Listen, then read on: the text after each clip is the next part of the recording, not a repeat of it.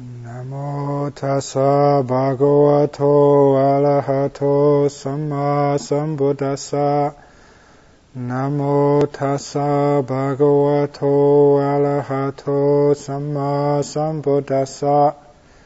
Namo tassa bhagavato arahato samma sambuddhassa. Buddhaṃ Dhammaṃ Sanghaṃ Namasami.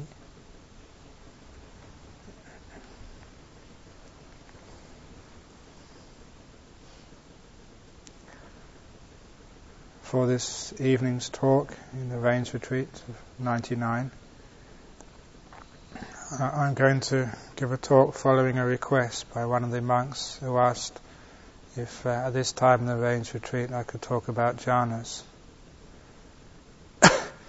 Even though that for some meditators that might be a long distance away, nevertheless talking about such sublime states does create inspiration. Also it does map out the territory which lies ahead, so one can understand if one is going in the right direction. And it gives information of what to do if one gets close to any of these very profound states of mind. And also it gives an understanding of the Dhamma, the understanding especially into the third noble truth of the cessation of suffering. Because by entering one of these states, the bliss, the rapture of these states is dependent upon the amount of samsara, literally, which you temporarily let go of. So even talking about jhanas, even though there may be a distance from you, is well worthwhile. Usually I like to start the explanation of jhanas not from a theoretical point of view, but from the practical point of view of the meditator, starting from the platform of what I call the beautiful breath. It's a waste of time talking about those things before that stage, because if the mind hasn't got enough contentment, stability, awareness to be able to hold the breath for long enough so that the mind settles down and the breath appears beautiful, the breath appears subtle, then one is still quite a long distance away from these states which we call jhanas. The meditator should try and cultivate that state of the beautiful breath, or cultivate the other meditation subjects to the same equivalent stage, where one can hold that meditation object for long periods of time effortlessly. And I think that many of you understand now why I call it a beautiful breath, because it is the very beauty of that object of mind which keeps the attention fixed without effort, without will, without force from the meditator. This is where the mind does reach a natural stability, a natural degree of peacefulness. That degree of peacefulness is the result of the activity of the mind, the activity of having to hold it still, the activity of when it's not still. All of that busyness of mind, when it's overcome, gives rise to a sense of peace, and from that peace comes this perception of beauty. You know that the way I teach is to cultivate those perceptions of beauty. At this stage in the meditation, you should not try and cultivate such negative perceptions as asūpa, the perception of the ugly. You should not develop the perceptions of anicca on that object, because you wish to stabilize it, to keep it constant in your mind. If you bring up the perception of impermanence, it might just fade away straight away. Nor should you develop the perception of dukkha towards that image in you of the beautiful breath. You may develop asubha, anicca, dukkha towards all that which lies outside of the meditation object. But please don't apply it to the meditation object yet. Otherwise, the sustained attention will be broken. The very reason that you can sustain your attention on these things effortlessly is because you're perceiving the beauty. You're perceiving something which can last a long time. You're perceiving something which is delightful. So cultivate those perceptions within the beautiful breath for long periods of time.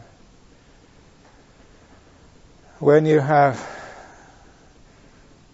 the mind focusing on one object which hardly changes, when you have the mind focusing on an object like the beautiful breath to the exclusion of almost all of thought, all naming, then there is the opportunity for that breath to become even more refined. So refined that the physical feeling of the breath can very easily slip away from the attention to reveal what the mind regards as the breath. In this way of meditation, just so often, I was confused about when I should be watching the breath, when I should be letting go of the breath, and wondering whether even playing with nimittas, what was I watching? Was I supposed to be watching the breath or what? And it took a long time and a lot of insight to be able to understand quite clearly that what I was watching when I was watching the breath was both the experience as seen through the fifth sense of kaya viññāna, through bodily sensation, and also the image is seen through the sixth sense of mano viññāna, through the mind. But it was a coarse physical sense which was dominant. That gave rise to the perceptions of breath going in, breath going out. But as those things calmed and the breath became very, very beautiful, the beautiful part of it was actually the mental object, how the mind saw that breath, how the mind perceived the breath, not how the physical body was perceiving it. And this was a time when you, as it were, you started with just breath, and from that the beauty came up, and from the beautiful breath the beauty grew and grew until there was just beauty without breath. That the beauty began to dominate until it completely overwhelmed that which you call breath, and all that was left was the beautiful.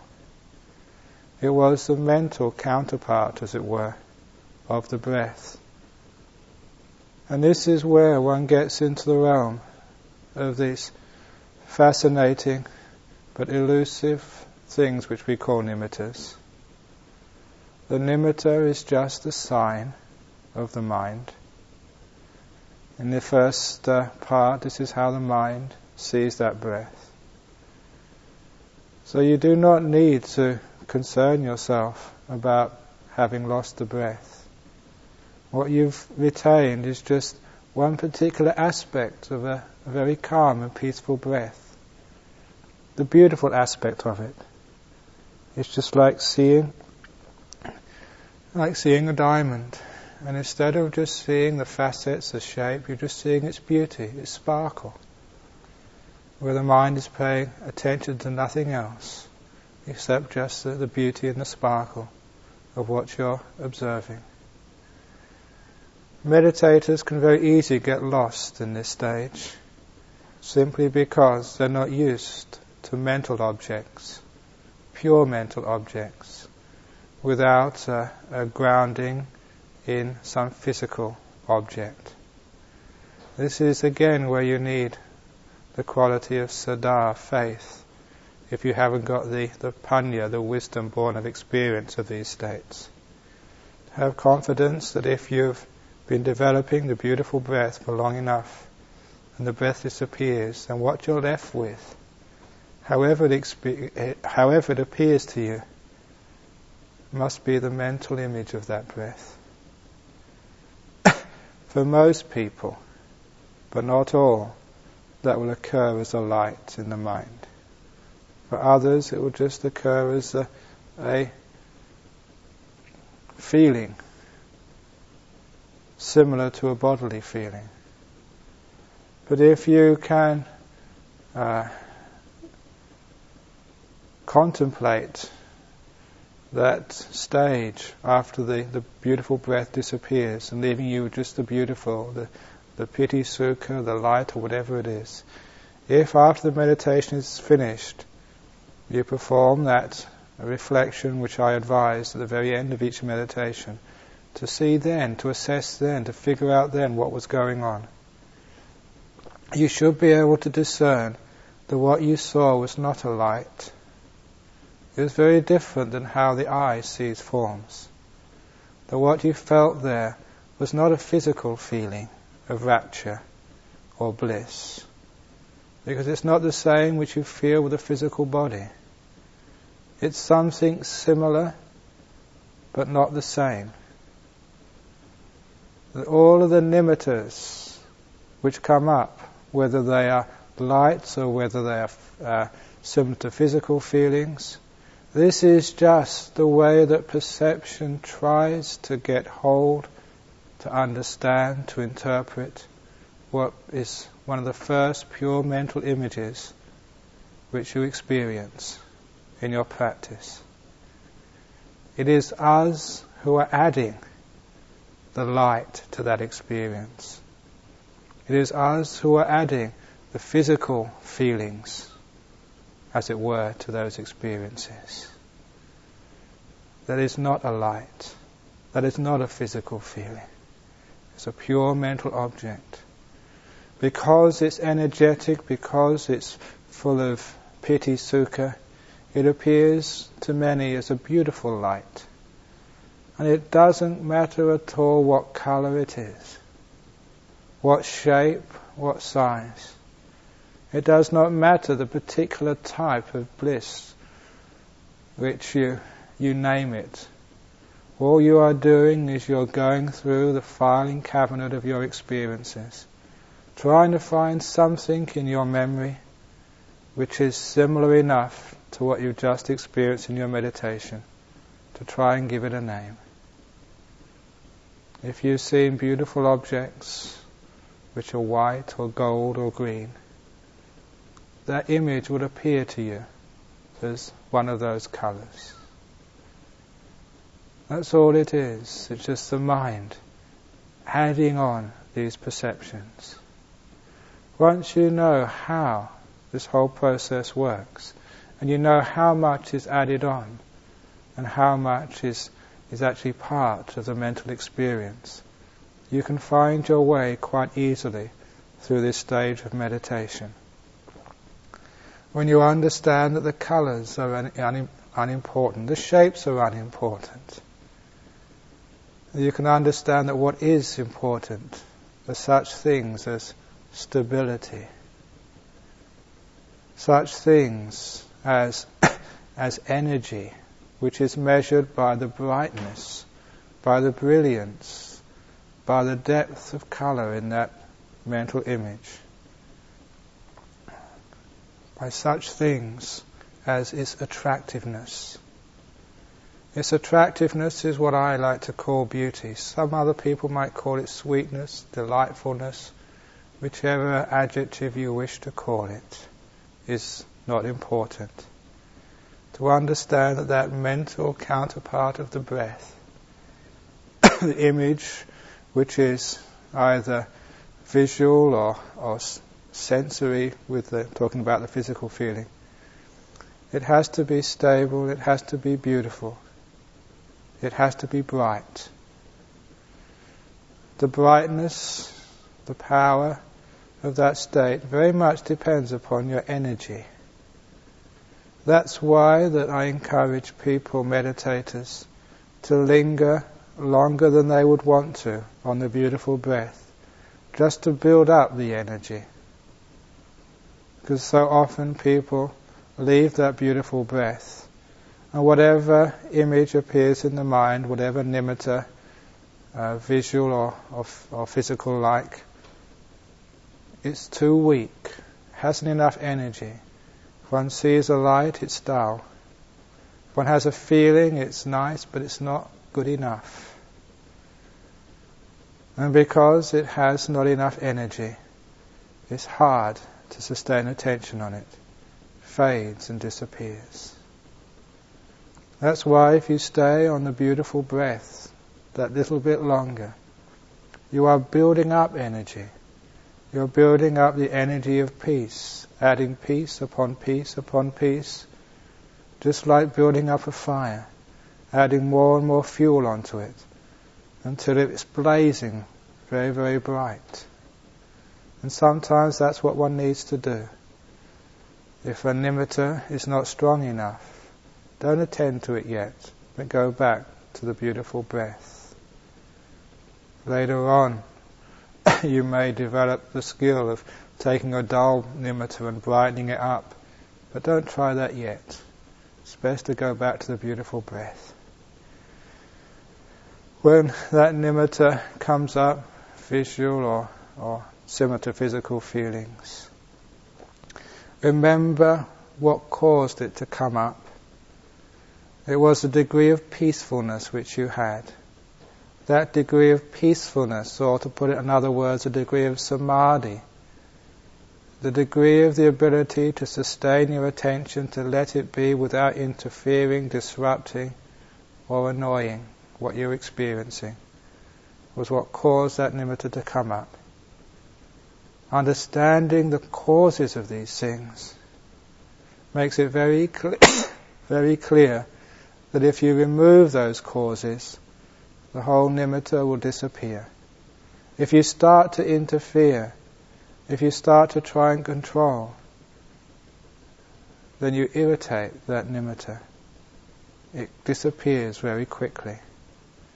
It's born of sustained attention, of silent awareness. It's born of letting go.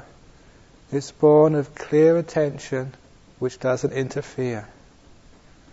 When you understand what gives rise to this, then you understand that if you remove those causes, the whole thing goes. You have to learn how to sustain your attention on those nimittas by literally doing nothing. You understand that if that nimitta, whether it's a physical or visual experience, that if it's very, very strong, very, very beautiful, very attractive, that one experiences a sense of the place where the attention is coming from being drawn in to that nimitta, or that nimitta being drawn in to the place, as it were, where you perceive attention as its source. Again, attention doesn't have its source anywhere. This is just the way the mind perceives it. It can only, the nimitta and the source of attention can only draw each other when the nimitta is very beautiful. It's the beauty of the nimitta, the energy of it, which creates that attractive force. It is like a magnet drawing you in. It's the beauty of it which entrances and captures the mind. But it also needs a stability to be able to leave it alone, so that this is a natural process which happens all by itself. I've told a few people in their interviews that the nimitta is a word which was used by the Buddha for the image in a mirror when you stand in front of it to brush your teeth or to wash your face. That which you see is called a nimitta, a reflection of your face. And it's a very beautiful simile or metaphor, the metaphor of a mirror, because that nimitta which appears in front of you, as it were, is a reflection of the mind, of the citta. is a reflection of the citta in the mode of that which knows. Consciousness, if you like, mind, if you like. And you understand whenever you look in front of a mirror that if you want the image in the mirror to be still, and you go and try and hold the mirror still, that does not keep the image still at all. In fact, if you go and try and hold the mirror and keep the mirror still, you see the image in it moving. The only way to keep the image in the mirror still is to keep that which watches it still. I use that simile because so often when a nimitta comes up, it's as if a person grabs onto the mirror, tries to hold the mirror, tries to mess around with the mirror, and they sometimes get surprised why it is that the nimitta disappears or the nimitta becomes unstable. It's because that which is watching is unstable. You're doing something. The only way to keep the image in the mirror still is for that which is watching to be still. So instead of putting the attention on the nimitta, as it were, and trying to keep the nimitta still, see if you can put, as it were, the attention on the observer. Keep the observer still. And then the nimitta will become as still as you require. When the nimitta becomes still, the mental object becomes stable. The mental object becomes beautiful.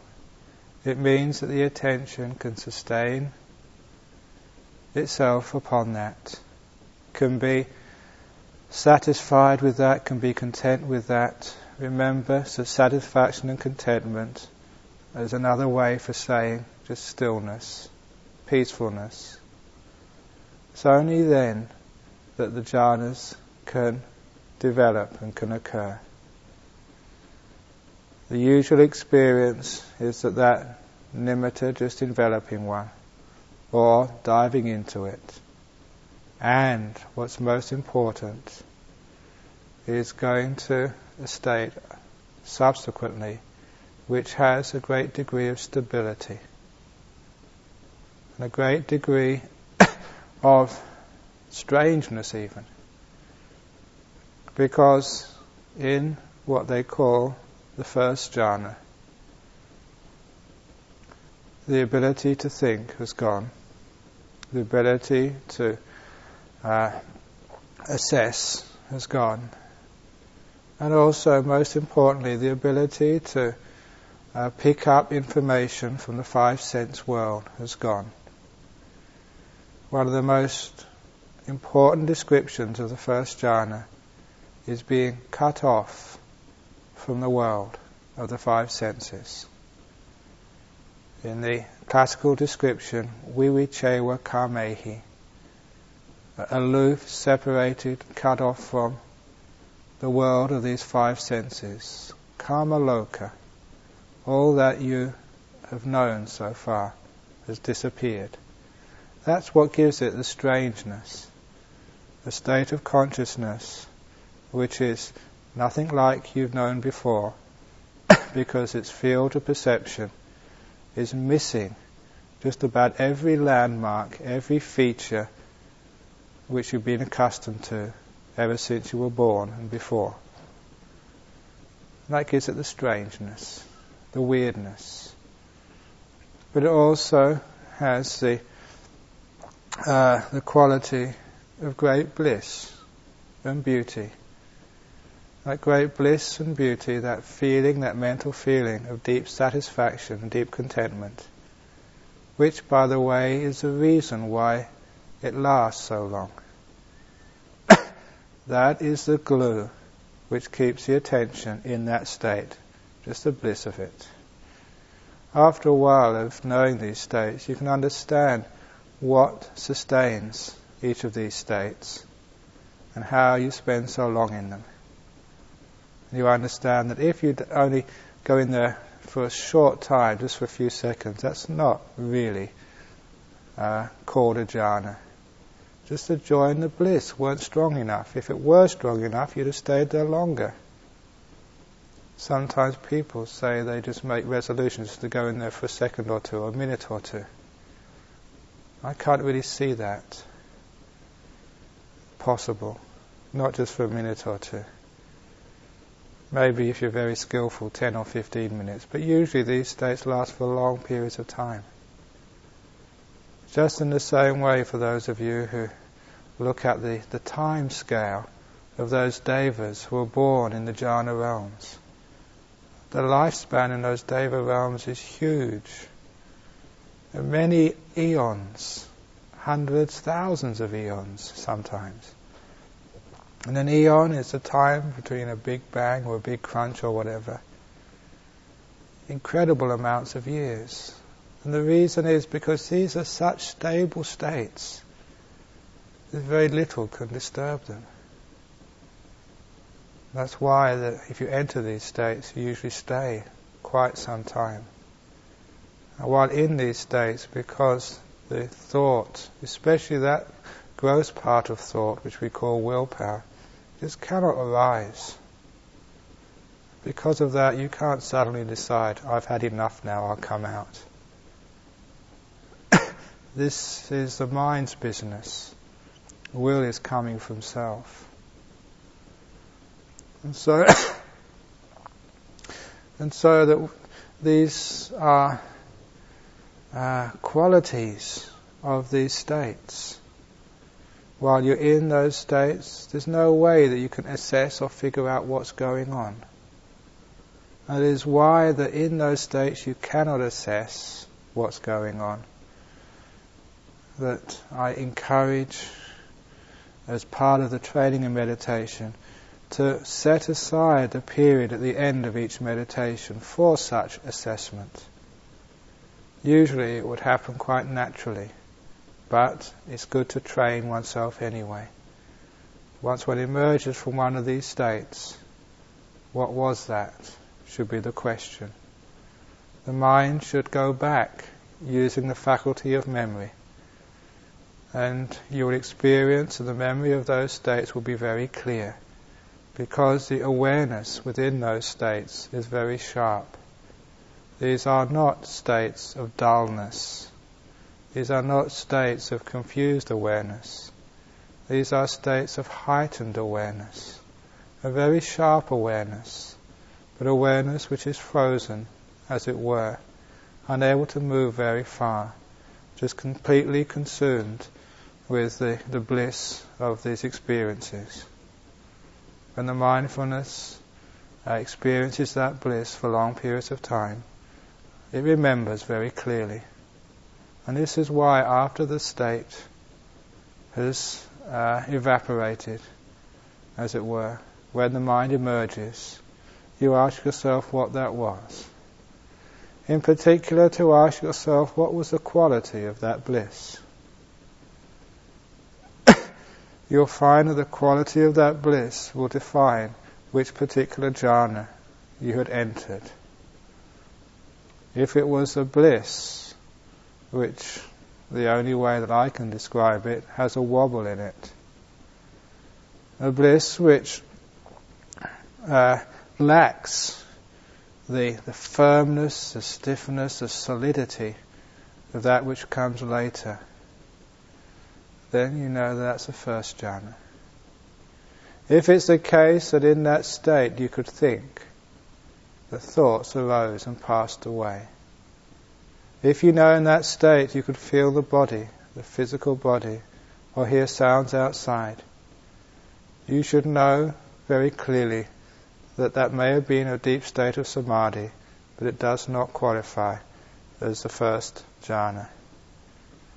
The five senses were still active, and therefore it cannot be vivichewa karmehi, separated aloof from the field of the five senses.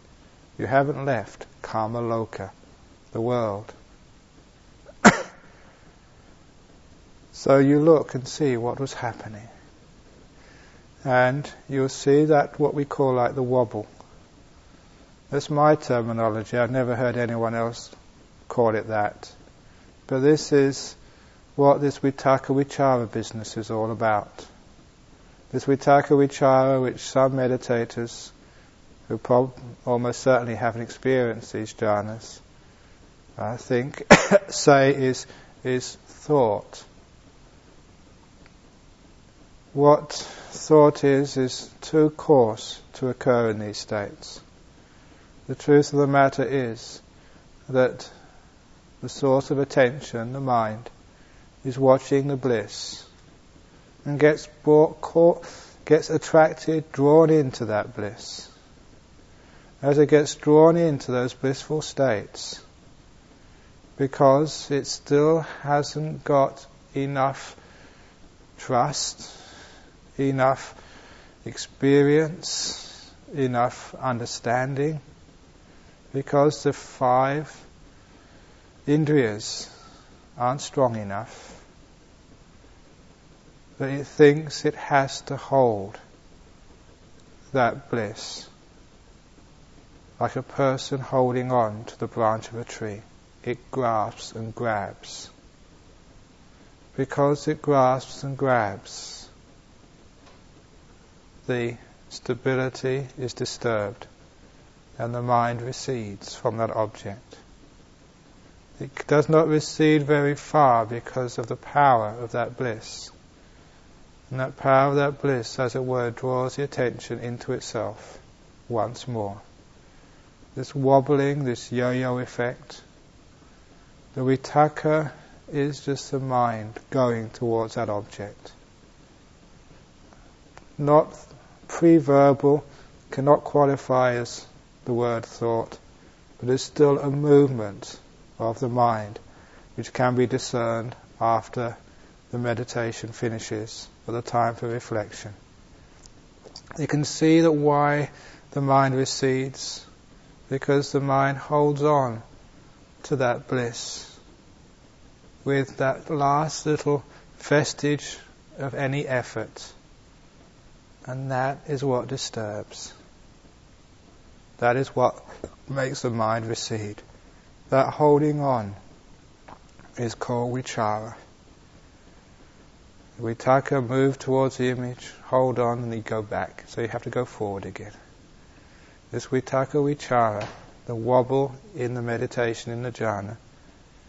But you're still fully within the world of the mind. There is no other 5 sense activity, just the bliss, the joy of having left that world. And as you analyze the bliss of that state, you see that the reason why that bliss has come is because you've left a great deal of irritation. It's like being free from a sickness you've had for many years. You've had all your life. It's like a person born with a headache who for the first time in their life finds some magic medicine or remedy and that headache is gone.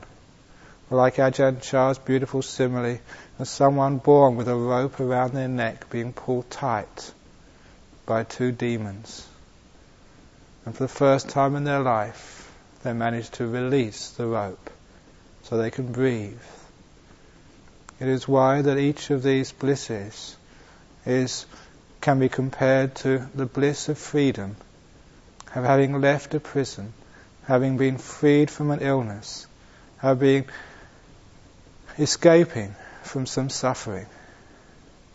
That's why that each of these jhanas is called vimokas. Vimokas meaning freedoms. Freeing yourself from the world of the 5 senses is the very cause and source of that bliss.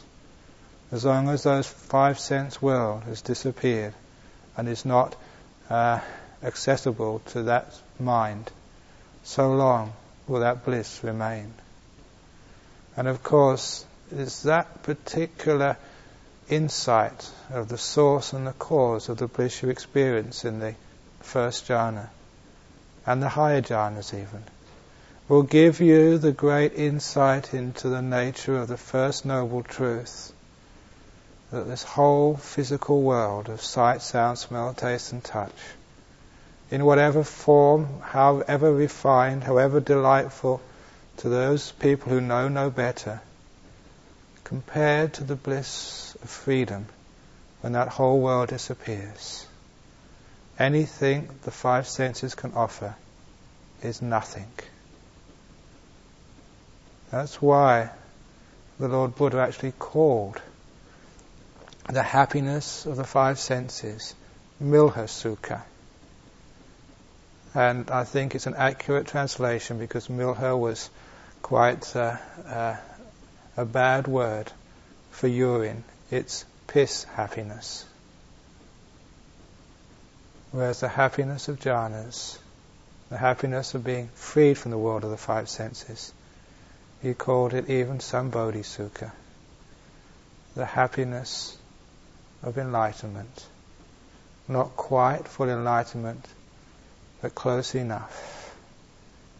Footprints of the Buddha, they were called. Places where the Lord Buddha stood, freed from that world for that time. Even though it's only a temporary freedom from that world, it shows the mind what is possible.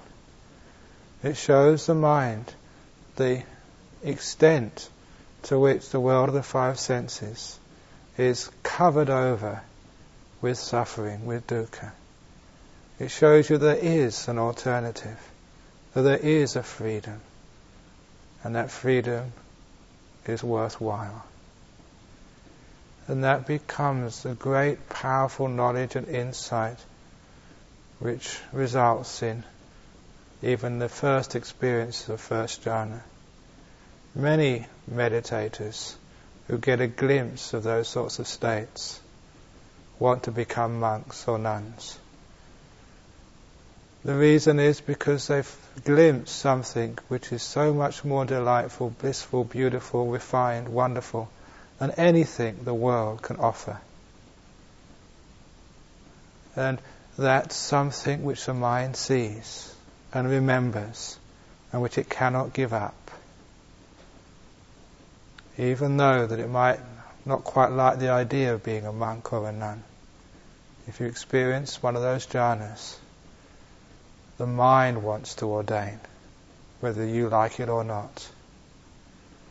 That's why in the Chula Dukkha Kanda Sutta, if I get it right, that the Lord Buddha told his cousin Mahanama, it's only because you, Mahanama, haven't experienced those jhanas that you're still content to live the lay life.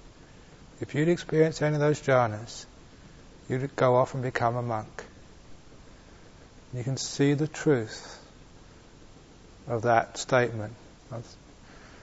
Having said that I feel a bit that I shouldn't even question that the Buddha told anything other than the absolute truth.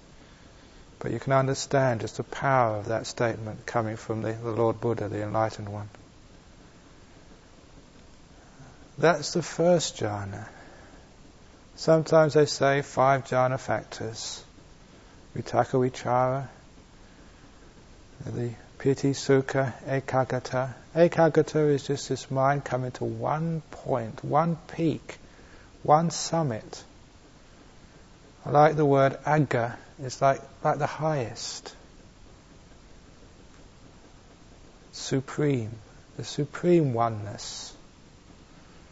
As it is, even the first jhana, that ekagata to oneness, it's only roughly qualifies for oneness, because there is still that movement there, but it's supreme enough.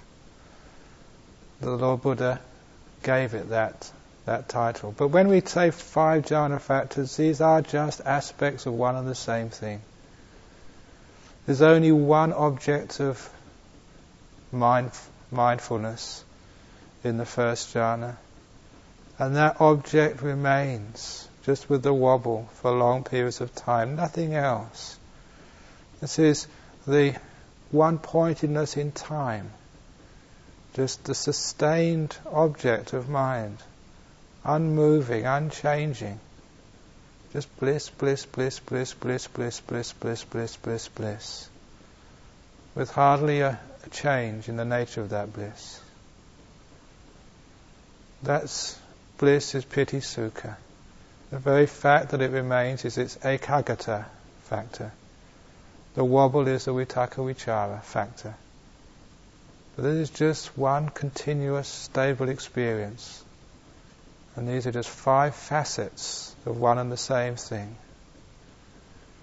If one comes out of meditation afterwards and that bliss has been solid like a rock, where there hasn't been any movement of the mind whatsoever, where the bliss has just been there,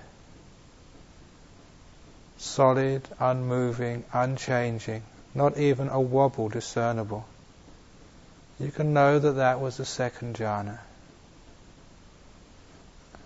This is where the extra factor, as it were, of ajatang sampasadanang, the confidence, the full delight inside that experience, the internal delight, confidence.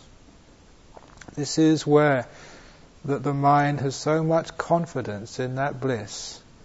It realizes it does not need to hang on, to hold on, to put any effort whatsoever. It's just a little bit more letting go. I say a little bit more letting go, but it's a final letting go of the doer. In the first jhana there is that, you might almost call it the echo of the doer left. Not a doer which can verbalize, but still the mind, sort of controlling a little bit. In the second jhana there's no doing, no controlling at all, because there is no movement whatsoever.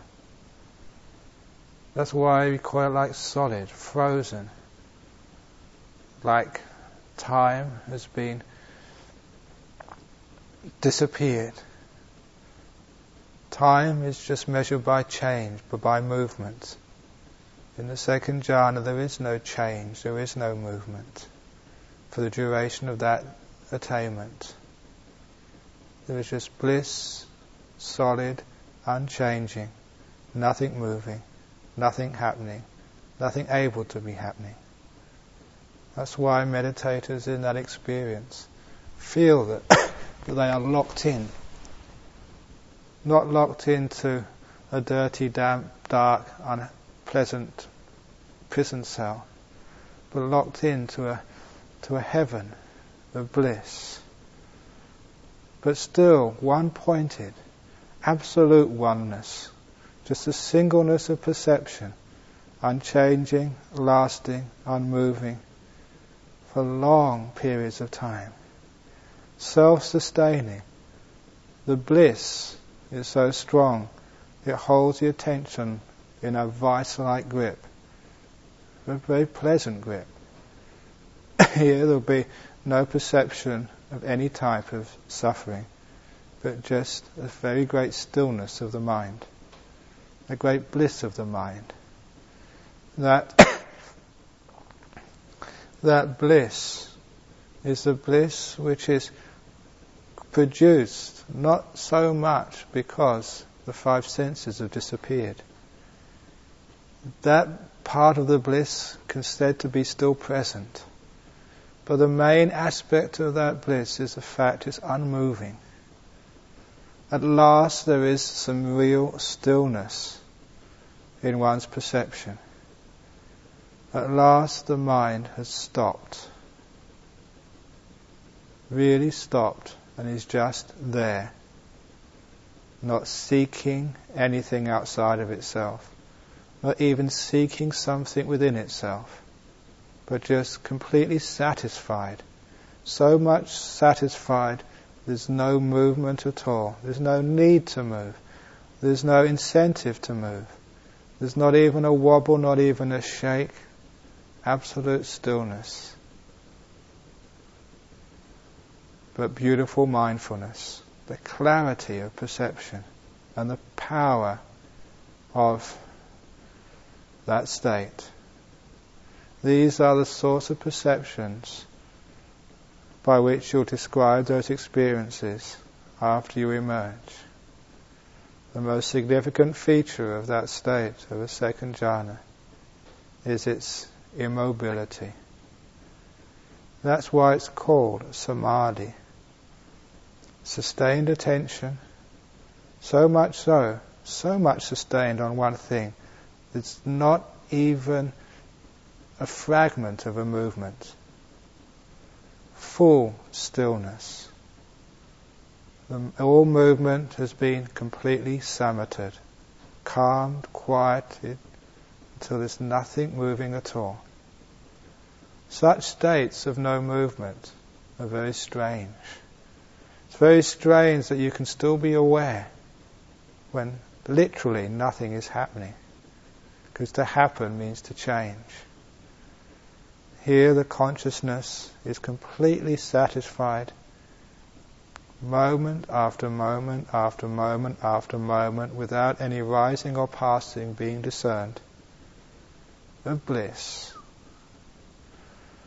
And because of the nature of that state, it has to last much longer than the first jhana. Its stability is so strong that it's hard to knock it over.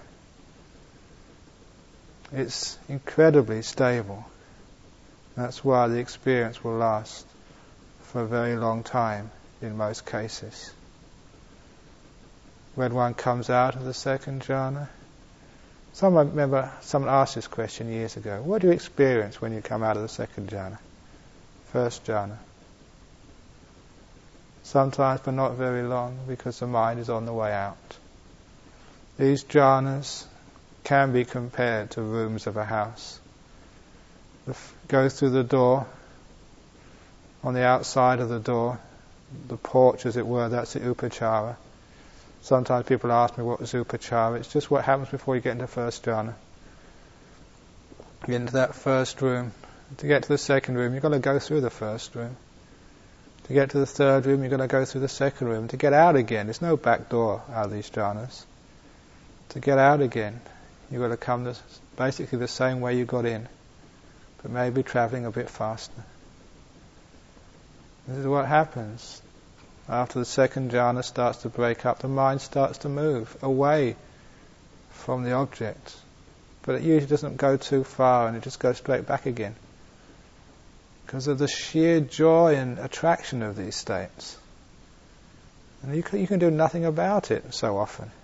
It's not up to you. That's why that sort of the reflection on these states afterwards gives you marvellous data for anatta, for non-self. You just haven't been there, not the doer anyway. You've been completely out of control. You've completely surrendered. You've completely sort of thrown your sense of security to the winds, and you've given up to this mind. Then you find it's good fun. It's beautiful, it's blissful. And this really shows you just how stupid you are. You think that by keeping a sense of control, of being in charge of all of this, being the driver of your car, you're going to be safe. But you're not being safe at all. You're just opening yourself up for accident after accident after accident, dukkha after dukkha after dukkha. You just let go, completely give up the control. It's like driving along the road in a car. You completely take your hands off the wheel, the feet off the pedals. You don't have an accident, but you just go into bliss. So all of that idea of being secure, being safe, you realize is just such an illusion. It's just a work of Mara, the deluder. Completely let go and get into these states. This is what one experiences afterwards. That in those blissful states, that which you took to be you, one of the major parts of you, was not there at all, and you were far better off without you. And that gives you a lot of encouragement to knock you on the head for good afterwards. You've only knocked it on the head for a short time, but now do it properly. It gives the experience. Sometimes as you go into these jhanas, you can aim even deeper than the second jhana. Still the same quality of absolute solidity, rigidity of the experience, no movement. But sometimes when you come out afterwards, you realize that the bliss which was the object of your awareness for long periods of time was of a completely different quality. The bliss of the second jhana and the bliss of the third jhana. There's something different there. And this is where you understand what piti means. Two types of bliss, but many people will never understand just the pure form of bliss when that which is called piti is removed. Because the bliss of the third jhana, the sukha, with the piti taken away, because it's so much more refined, so much more satisfying to the attention, to the citta, it lasts that much more longer. Good way of knowing which jhana you were in was by the length of time which it existed, which it endured. But still completely rigid, unable to move, locked into another beautiful palace of bliss. And sometimes you may even go to the fourth jhana, the weird state where there's no bliss at all, just peace. Just peace being the object of the mind. And the mind being fully content with that peace, to be able to last in that peace for great periods of time, when nothing is happening, but you don't want anything to happen. Completely satisfied, drenched, filled, cooled, just with the purity of that attainment. Here, after that attainment, just you realize that even those blisses were a disturbance of the mind. In the same way that sometimes people come into this monastery and they want to add laughter into this monastery, noise, chatting, disturbing the peace. Most of you will prefer the peace of this monastery rather than the laughter. In the same way, in the fourth jhana, it's just the peace of the mind rather than the laughter of the mind. Just a complete silence, quietness, emptiness, rather than the piti sukha. Such a mind, such an experience, such an attainment, by necessity will last a long, long, long period of time. Many hours. Again, personally, I can't see how anybody could get into a first jhana just for less than an hour. So get into a fourth jhana for less than an hour. It's impossible. Such a attainment, so the fuel of that attainment, the peacefulness of it, I can't see what can disturb it. That's why it will last for such a long time. There's nothing left, hardly, creating any disturbance.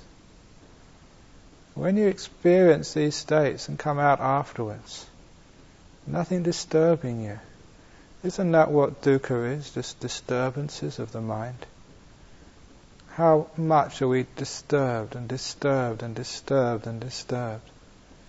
And what we're yearning for is just peace, satisfaction, fullness. Craving gives us a promise that once we've followed that craving, we won't need to crave anymore. Once I've become rich, then I won't need to work anymore. Once I've got this which I delight in, then I'll be happy ever after. This is where a lot of happiness is sought for and never found. But what your underlying interest, your underlying goal, of satisfaction, fulfillment, not needing to go searching anymore, not needing to sort of go looking for happiness anymore, not needing to be disturbed anymore.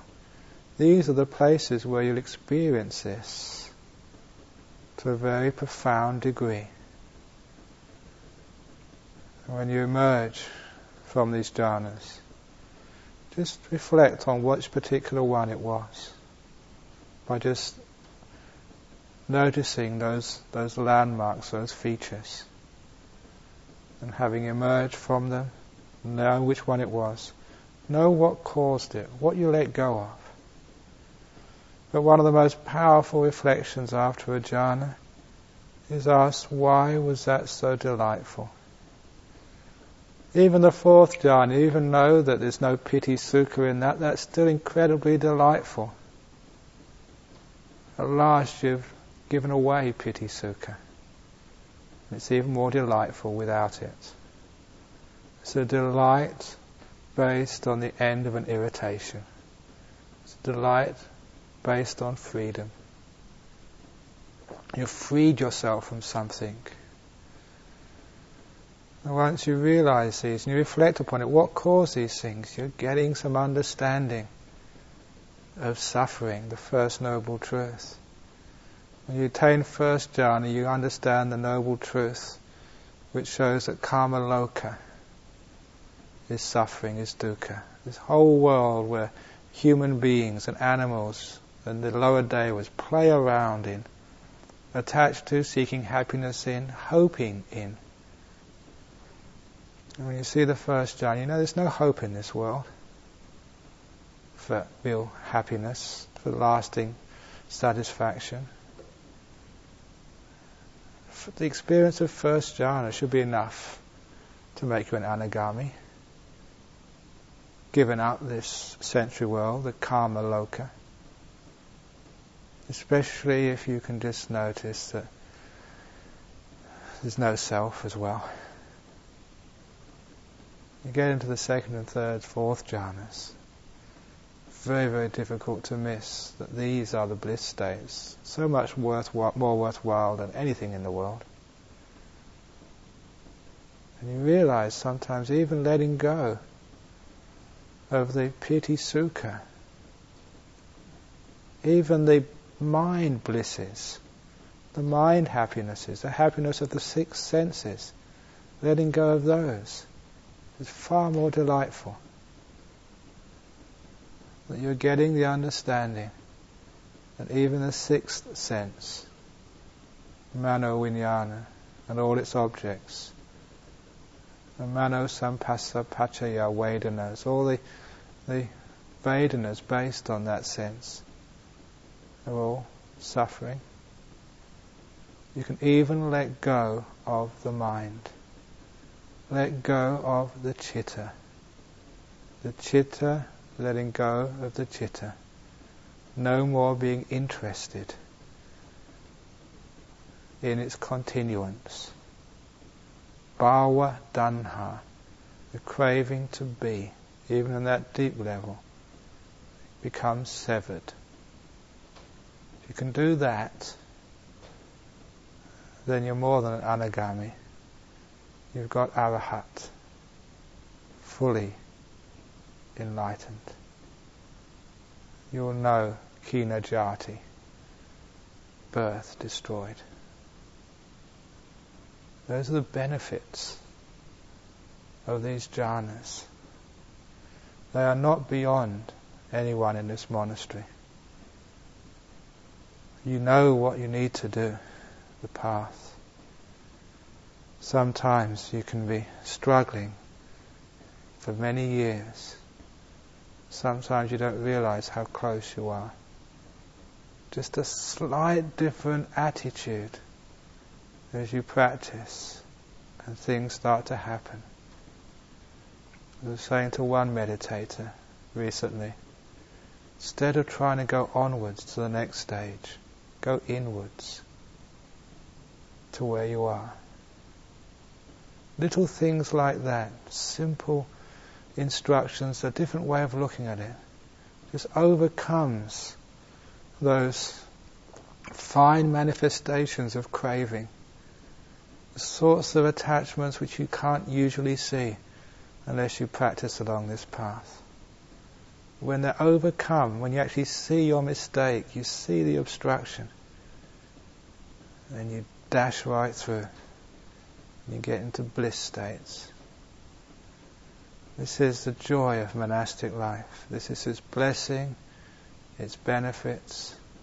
It leads to the highest.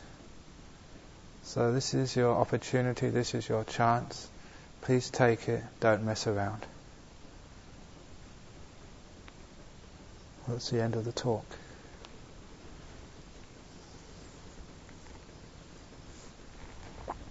Is there any questions or comments about what I've just been saying?